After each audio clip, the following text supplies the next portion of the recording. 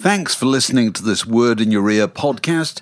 If you'd like to get early access to all our productions ad-free, priority booking for our live events, and to take part in our weekly quiz, go to patreon.com/wordinyourear for more details. Ever catch yourself eating the same flavorless dinner 3 days in a row? Dreaming of something better? Well, HelloFresh is your guilt-free dream come true, baby. It's me, Keke Palmer. Let's wake up those taste buds with hot, juicy pecan-crusted chicken or garlic butter shrimp scampi. Hello Fresh.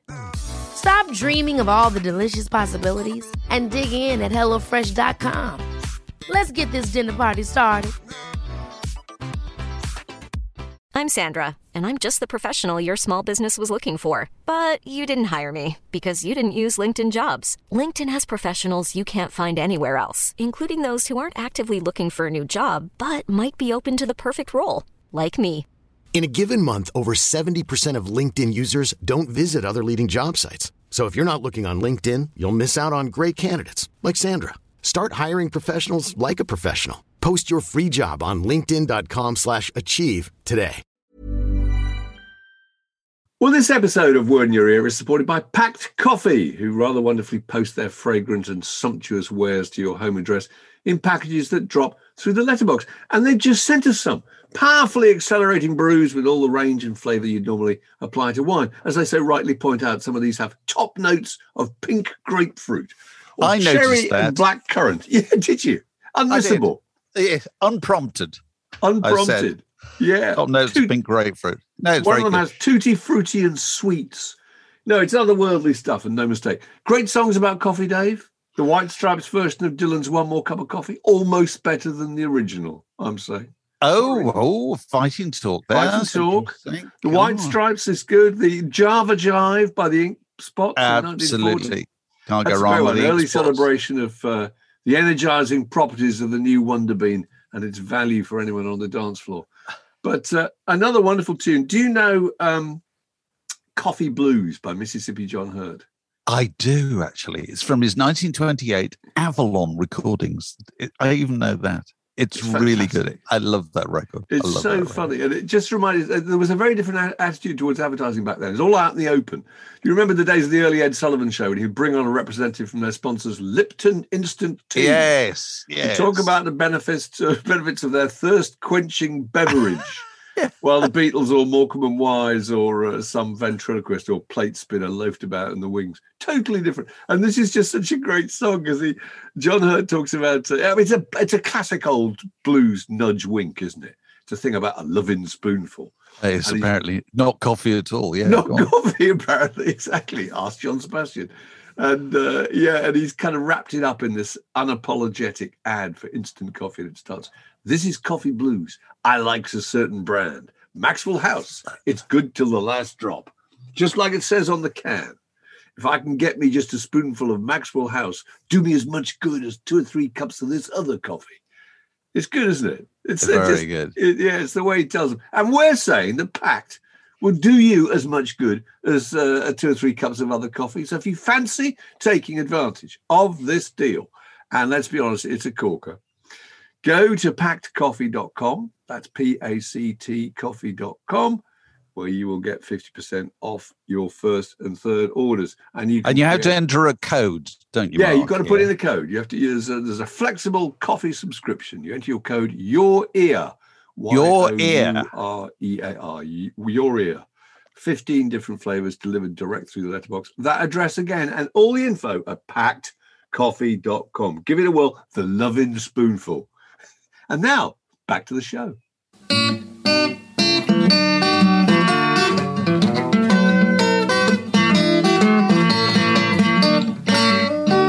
You're listening to a podcast from The Word. Do you remember the Queen's last Jubilee with the musical component? Do you remember that show outside Buckingham Palace? Didn't Stevie Wonder play? Stevie Wonder was fantastic, was it, on that occasion? He was. And was that, I think it was the same Cliff thing Richard, when... probably almost inevitably. Possibly. Is it the one where Madness Brian May played on the roof, or that's a different I one? think he probably did. That may be a different one, actually. And Madness did Our Madness. House. on the top of Buckingham That was Palace. good. That was good. It was all really good. I'll tell you what, Stevie Wonder was fantastic. Because if you're going to pick somebody to entertain a mass audience from children to pensioners, Stevie Wonder's about as good as you can get. Yeah, really, absolutely. Because everybody knows all those tunes. Anyway, there's obviously a major one coming up soon. I think Ed Sheeran's playing it, isn't he? That's right. He is. Yeah. But I thought if we were doing it, okay, and you've got your pick of any artist, everybody's still alive, okay. Yeah, this is what you're going to do, and you're going to take a performer from each decade. The Queen has been on the throne, right? So we're going from the 1950s, right through to the present day. Okay, you got to take a UK performer from each of those decades to sum up that decade and be kind of anyone you want, right? Fantasy. Put before a queen. Okay, so we're going to start with the 1950s. Okay. Who are you going to choose? Mark Ellen for the 1950s. Right, 1950s. Well, there's various possibilities. Joe Brown or the Shadows, but the man surely would be Lonnie Donegan. Don't you think? Okay. Lonnie Donegan. Rock Island Line, 1955. The Digging My Potatoes, that kind of seaside postcard sauce, that kind of when I'm cleaning windows sauce. Also, he couldn't be more 50s Britain. Don't you think? Kind of austerity, skiffle, tea-chest bass, washboards, over to you, Alex. Dustman. Over to you, Alex, for 1950s. Because you remember the 1950s like it was yesterday. Go on. I remember them well. Go on. Absolutely.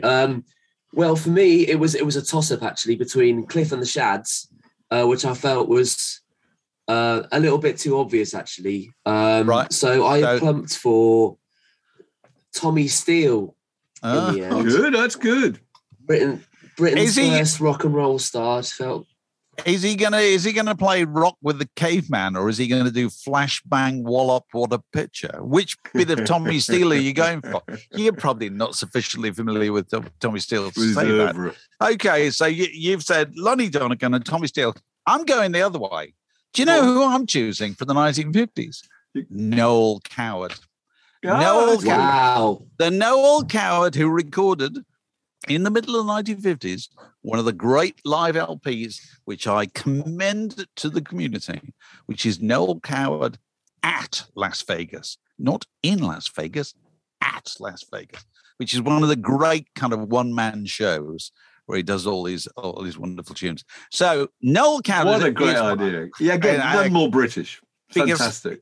What a genius, and he was there, and that's great. Okay, moving on to the 60s. Mark Ellen, who's it going to be? Jerry and the Pacemakers, obviously. It was going to be Fairport Convention or Small Faces, but I went for the Kinks. It's got to be the Kinks. Right. Kinks, the big collared shirts, the swinging London, Carnaby Street, the frock coats, riding boots, general kinkiness. Dedicated follower of fashion, hips. They kind of summed up to me that kind of moment in the mid-60s when England was absolutely at the top of its game. And I think actually wasn't Waterloo Sunset? Wasn't that? No, it wasn't. I'm trying to think. The Kinks had a number one record when England won the World Cup. Isn't that right? I think they did. Maybe, somebody can go and check that. Anyway, yeah. Alex, who would you have for the 1960s? I think there's only one answer to this question, and it's it has to be the Beatles. It just has to be. And I would support you because the Beatles would be my choice as well. Okay, so we win in that case. Okay. You won. All right. Beatles 2, Kinks 1. Moving on to the 1970s. Who is in the 1970s, Michael? Well, again, ELO or the Faces, but I went in the end, and this is controversial. I went in the end for somebody who summed up pub rock. They summed up pints in dimpled jugs, pork pies, the smell of the public bar, the sticky lino, the ashtrays, and it was Dr. Feelgood. Just their names, Sparko, the big figure, Zebrillo, Wilco. There's something about that which couldn't be more British, really. A man who wears a white suit in order to roll around like on a sticky lino floor, Okay. A guitarist who machine guns the audience. I'd say Dr. Feelgood. That's my Alex, what about you? Well, I felt the quintessential band of the 70s was the quintessential British band of the 70s. Sorry, it had to be Slade. I was that's tempted good. to say The Clash, just because I'd like to see Joe Strummer play at Buck Palace. However, I thought that Slade would be perfectly bridged that gap between acceptable establishment entertainment and something that was a little bit more edgy.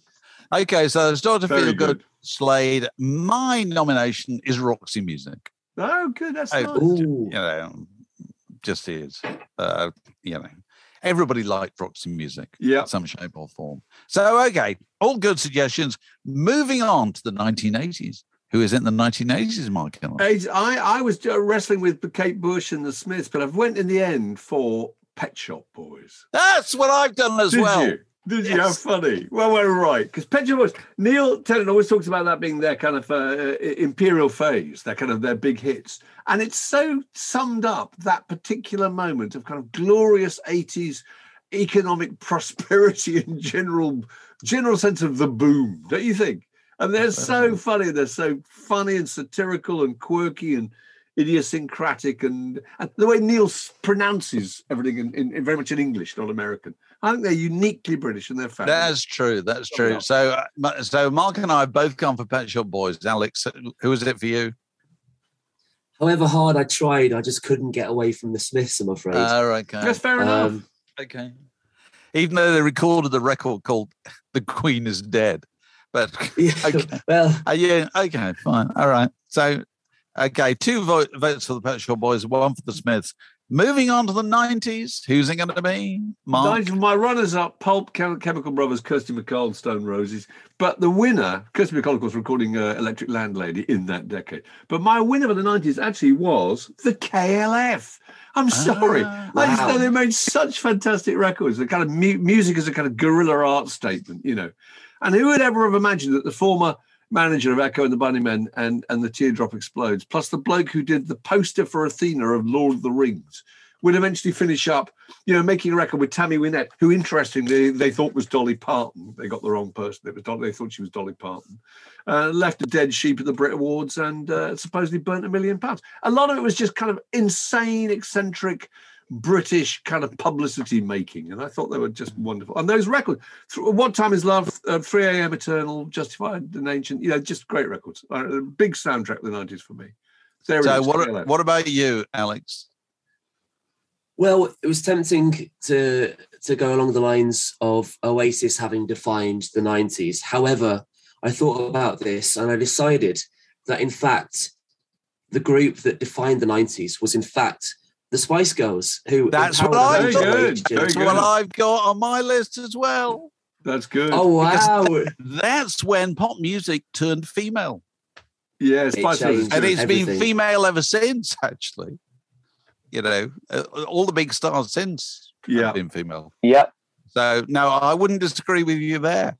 So moving on to the next decade, which is the first decade of the current century, the 2000s, Mark. Well, I don't know. I thought it was very long and hard, and I thought in the grand tradition of The Girl Next Door, which is a British thing, the kind of Alison Moyet, Lulu, Scylla, Adele, you know, a singer is so complete opposite of what American stars tend to be like. They're always polished and controlled and manicured and fiercely marketed. I went for Amy Winehouse. I just thought she was just terrific. Those records were huge hits.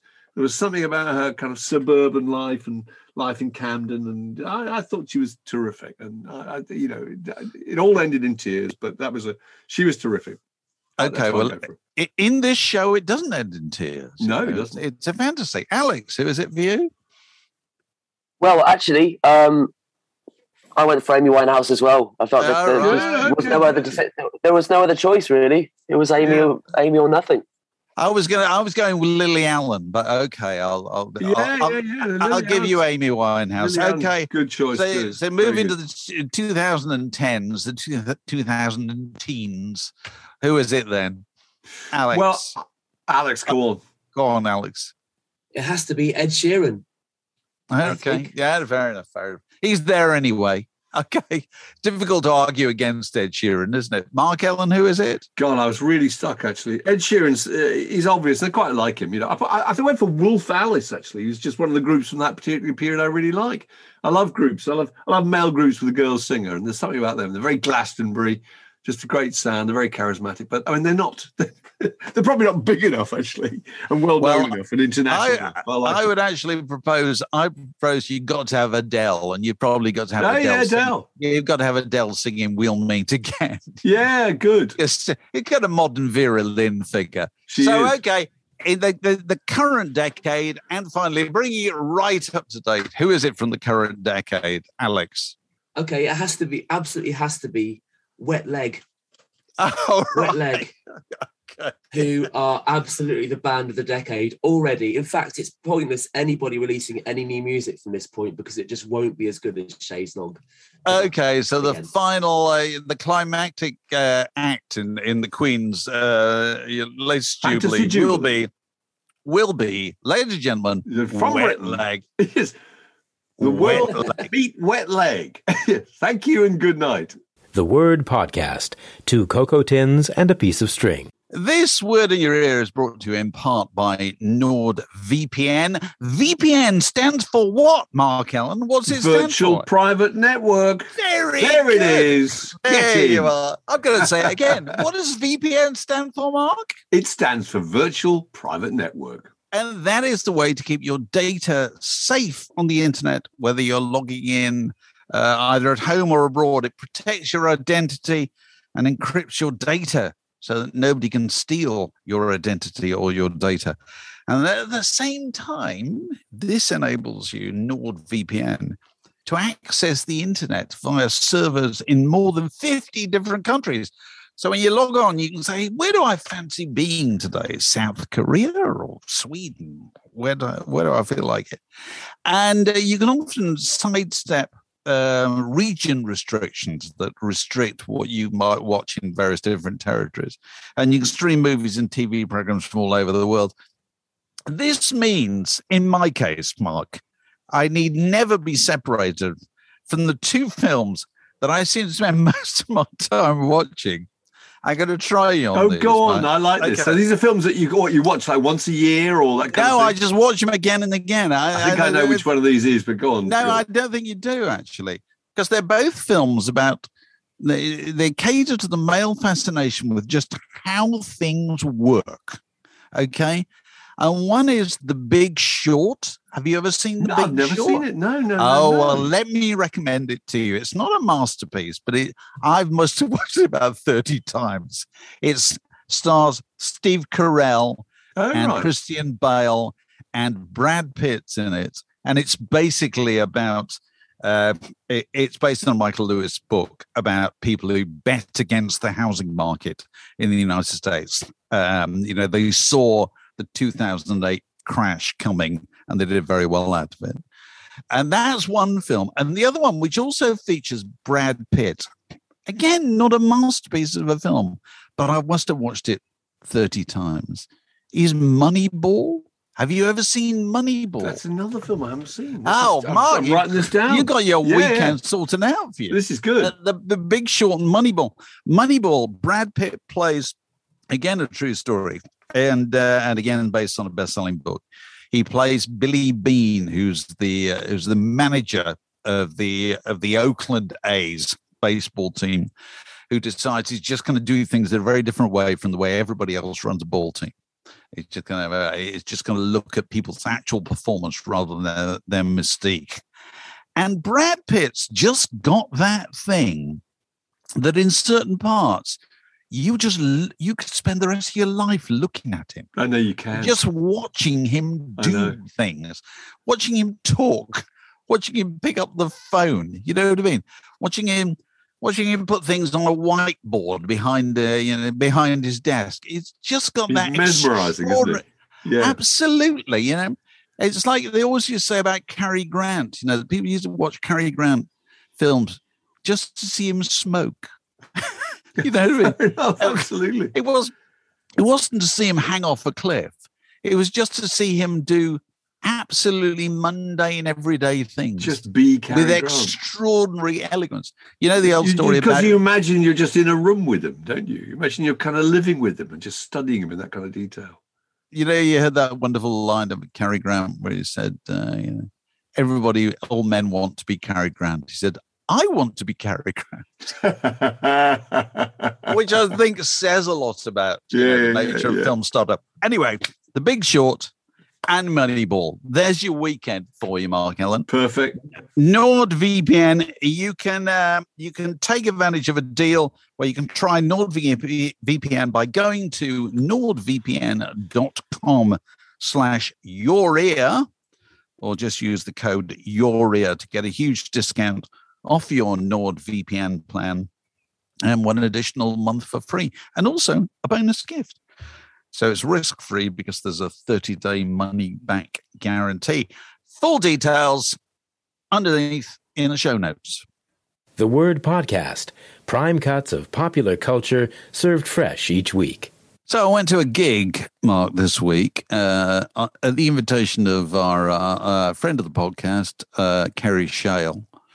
Kerry had arranged this some while back. He said, let's go and see the Hot Club of Cowtown. And they're playing Cecil Sharp House.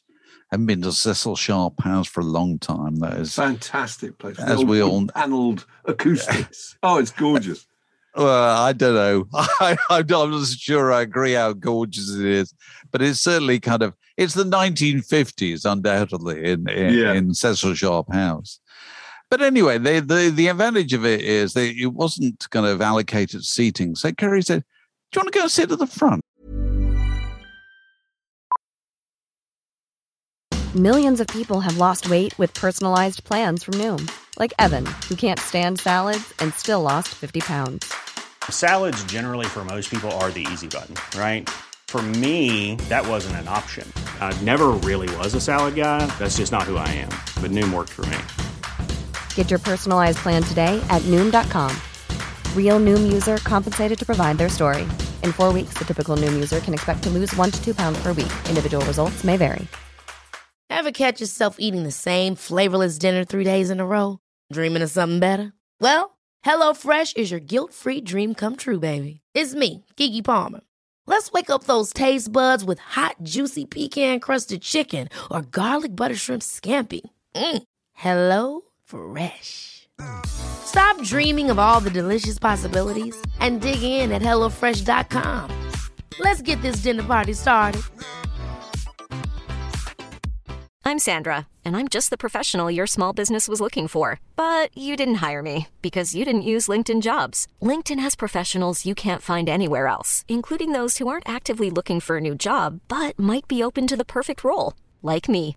In a given month, over 70% of LinkedIn users don't visit other leading job sites. So if you're not looking on LinkedIn, you'll miss out on great candidates like Sandra. Start hiring professionals like a professional. Post your free job on linkedin.com/achieve today. So I said, yeah, let's go and sit at the front. So we sat at the front, and, it's a low stage and it's a very kind of low pressure gig. And so if you're sitting at the front, you can exclude the rest of the audience from your experience, of the whole evening. You're just looking at the act on stage. It's a little bit as if they're playing in a corner of your living room, which is very nice. And there are 3 pieces. They're based in Austin, Texas, I think.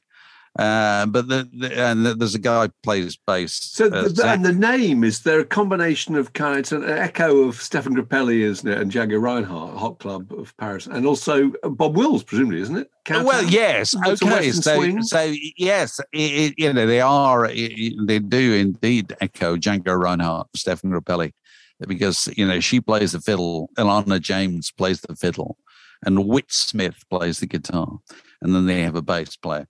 One of these bass players who joined quite recently and looks so much a character, in the way that members of American groups do, that you you always think to yourself, what have you been doing in the rest of your life before you joined that group?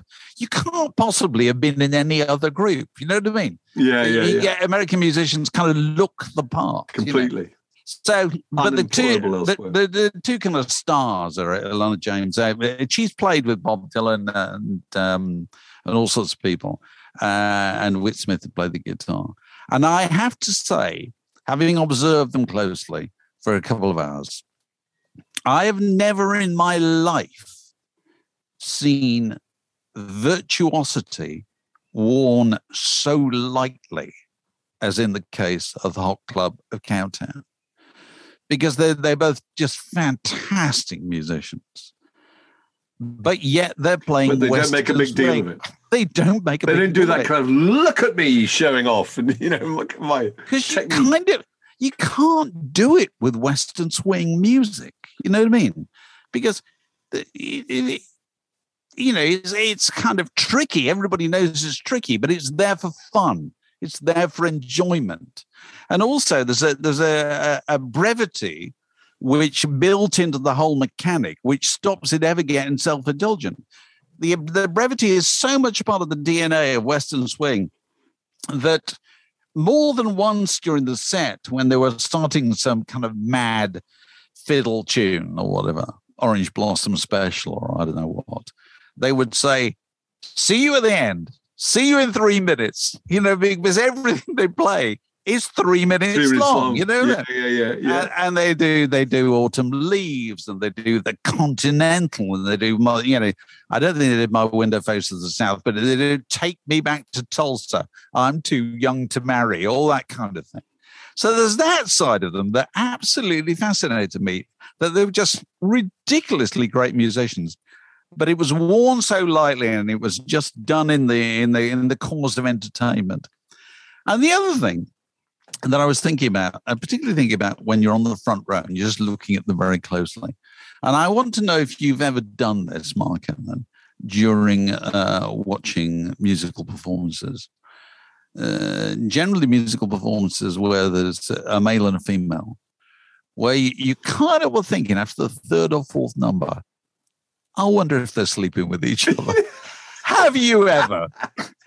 Come on, be honest. Be honest. Repeatedly. Have you thought that? Yeah, I mean, you do, don't you? Because, I don't wish this to be in any way misinterpreted, but girls in groups nearly always were in a relationship with another member of the band, weren't they? I can remember going to see Bonnie Raitt in about 1977, and her bass player was a guy called Freebo. Freebo. Guy with a kind of sort of Frank Zappa-like moustache, and a huge kind of afro. And she'd always go about my man, Freebo, And from that point, I was trying to think all girls, because girls, often if you're a musician, the only people you can have any kind of social life with are the people you're actually traveling with. Yeah. You think about it, her and, I don't know, Chrissie Hynde, Debbie Harry, Kim Wilde, Grace Slick, Tina Weymouth, Lucinda Williams, most female musicians were. But the point is whether they are or they aren't. You can't help thinking about it. Anyway, in the case you look for their looks between them, because you can read so much into a look. You get a little bit of wait till I get you home. That's right, exactly. Somebody messes up an intro or whatever.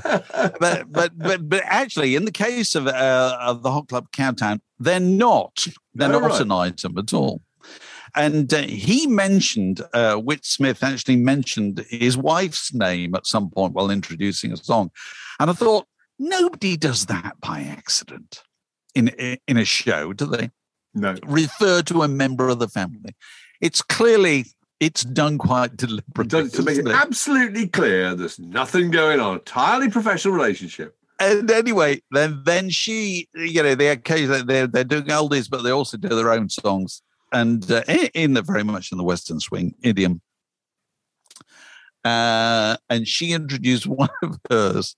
She said, which was about kind of boyfriend. I can't remember the exact expression she used. It was about boyfriends who didn't last the pace or whatever, And the song is called, and you like this, Mark, it's called Near Misses, spelled MRS. Oh, Near really Misses. Good. Isn't that good? That's really good. Near Misses. That's so funny.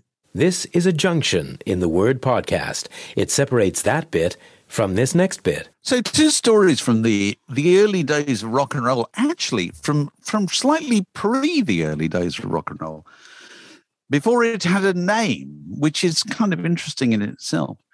I'm just rereading about Jerry Lieber and Mike Stoller, the great songwriting team who went on to write Hound Dog and I think probably Jailhouse Rock and, loads of hits for the Coasters and all kinds of people, ended up producing Stealers Wheel, didn't they?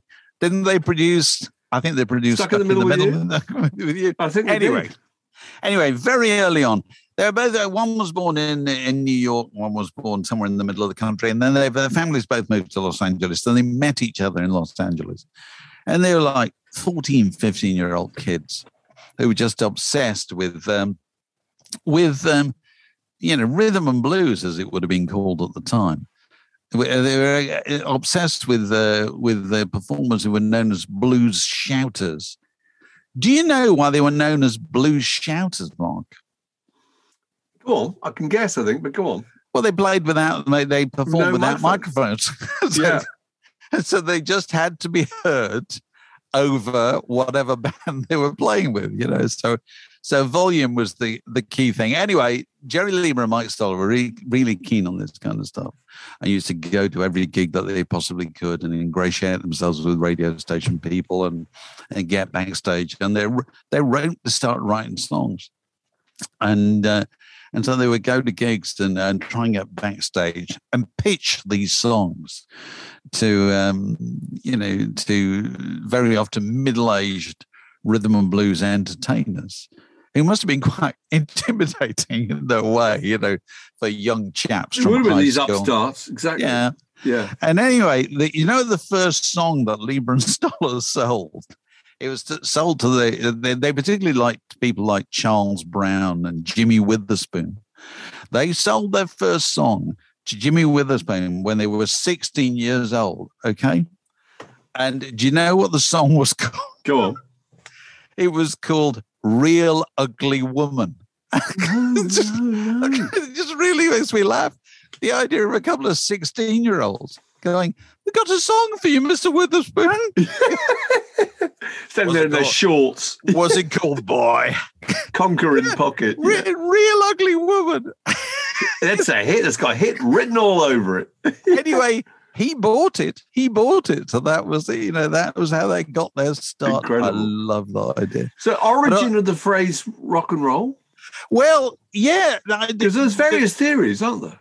The first evidence, I think, of the words rock and roll are in Rocket for Me by Ella Fitzgerald, 1939.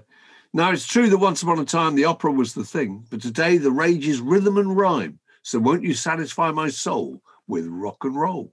But there's another theory, which I know, again, it's a naval thing, that ships, if they pitched backwards and forwards, were rocking. And if they rolled from side to side, they're rolling. And sailors would come to port looking for the place to drink in their supercharged 2 or 3 days off. And they would talk about particular joints, particular taverns or bars or whatever. So is it rocking and rolling? Meaning, is it absolutely chaotic? Yeah, it's interesting, isn't it? I mean, it might be. I've really got no idea, but I don't know where that expression comes from. Well, it's funny. It's kind of euphemism for sex. Alan Freed is often the person who goes into the history books as being the person who kind of popularized the term.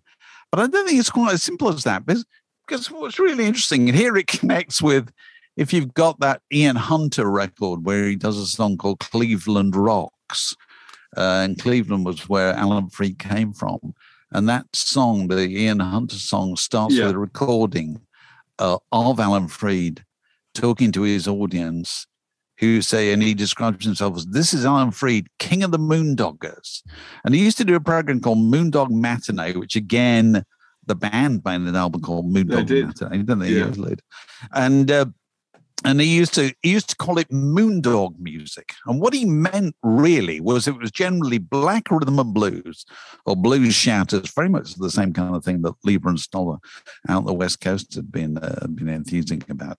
But it was played for a mixed audience. There were white kids as well as black kids. So he called it moondog music until, and I never realized sued by Moondog, wasn't he? He was sued. Louis Hardin. Louis Moondog Hardin. This is Just, talk about it's a mighty long way down rock and roll. These things just all link up over the years. People were familiar with Moondog was an eccentrically dressed street performer who used to perform his music on the streets of New York, but it was also quite a serious composer, avant-garde composer, and made a load of albums on Columbia in the late 60s. So Louis Moondog Hardin. So he took legal action against Alan Freed to stop him trading under the name Moondog.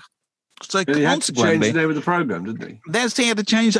So by then he'd moved to WINS in New York, and that's when, for the first time, faced with the threat of Lee Lasham from Louis Moondog Hardin, he called it rock and roll for the first time. Yeah, he had a show called Rock and Roll. Alan Freed's Rock and Roll Dance Party, I think. That's right. But that's fascinating, isn't it? The Word Podcast.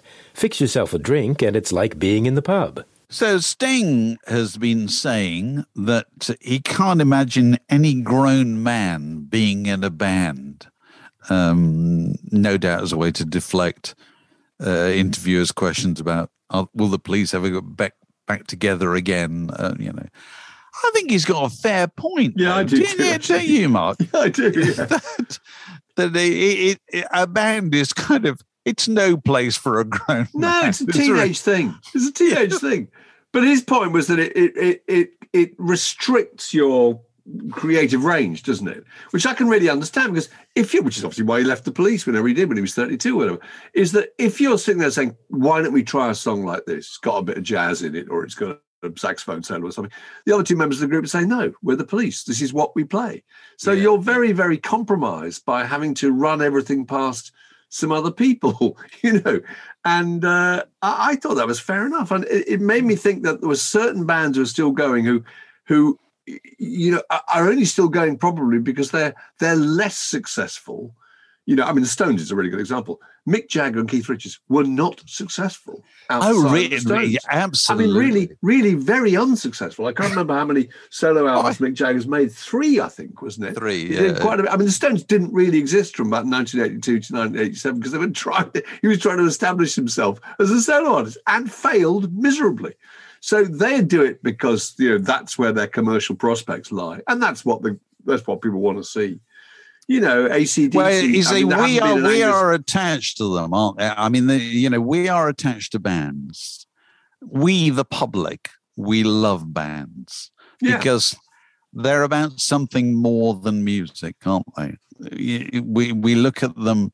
We said this before, that if U2 or whatever, they go on stage and half the value is people just look at them and go, oh, there they are. There they are. They met when they were 16 at school and they're still together. They're still together. Well, the E Street Band's the best example. Yeah. The E Street Band, you just think that what's so lovely is that sense of camaraderie and friendship and the bond between them, and that's almost more important than the music. It's just they exist. Whereas the truth is that for the people inside the groups, generally a band is a really good organism. It's built for ascent, if I can put it that way. It's built to conquer an objective, to pull yourself out of obscurity and mean something. Yeah. And so as long as you're at that stage in your growth, all the energy goes in the right direction. Yeah. As soon as you've made it, the energy goes outside the group.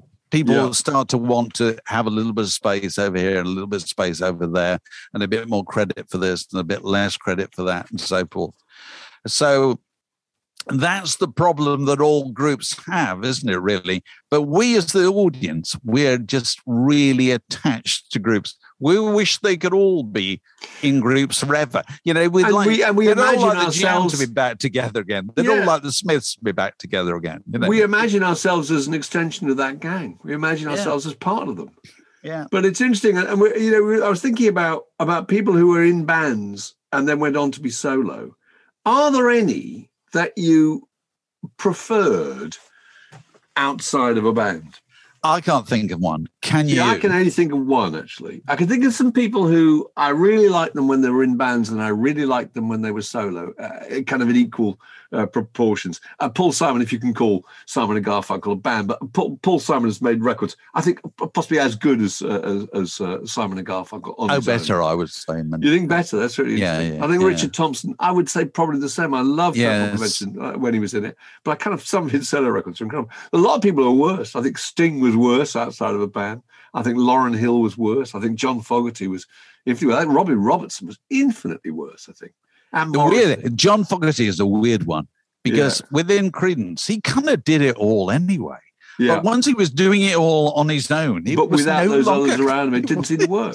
It didn't. I know, I couldn't agree more. No, the only person, not that it's terribly important, but the only person I actually preferred outside of Genesis, in his case, was Phil Collins. I thought Phil Collins made some really good solo singles in the early 80s, which I actually prefer to anything that Genesis ever did. But then that's my thing about Genesis. I kind of like Genesis, but I wouldn't go, I'm not in a tearing hurry to go and put a Genesis record on. No, I think that's a fair point, because Phil Collins on his own has a greater range than Genesis, doesn't he? Yeah, he does. And it seems it's quite a narrow seam. Yeah, he did. Whereas Phil Collins on his own as a solo performer, he goes absolutely all over the place. Yeah. And so we're saying... You Can't Hurry Love, which was brilliant, I think. It was fantastic. So we're saying let's be categorical about this, the only person that we prefer outside of a group to being in a group is Phil Collins. Simple as that.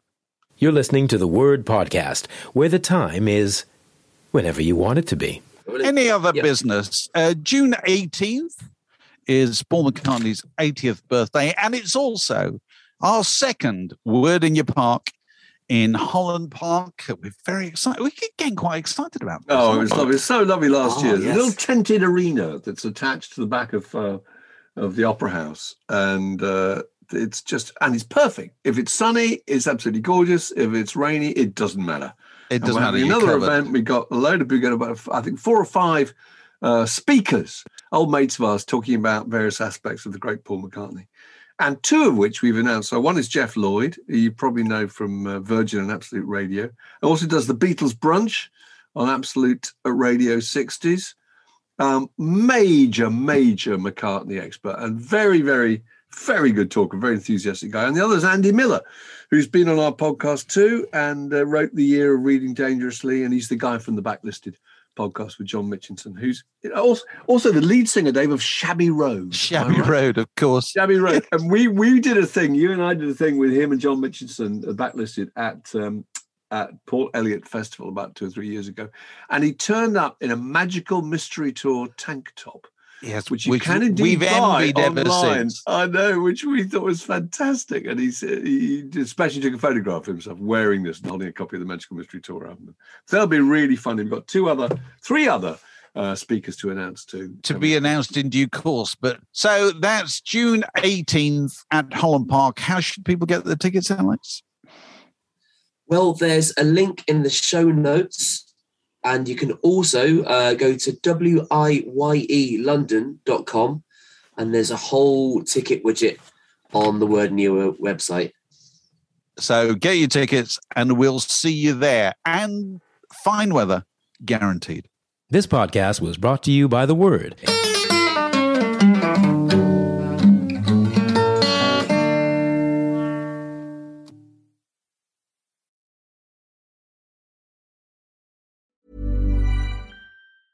Ever catch yourself eating the same flavorless dinner 3 days in a row? Dreaming of something better? Well, HelloFresh is your guilt-free dream come true, baby. It's me, Keke Palmer. Let's wake up those taste buds with hot, juicy pecan-crusted chicken or garlic butter shrimp scampi. Hello Fresh. Stop dreaming of all the delicious possibilities and dig in at HelloFresh.com. Let's get this dinner party started.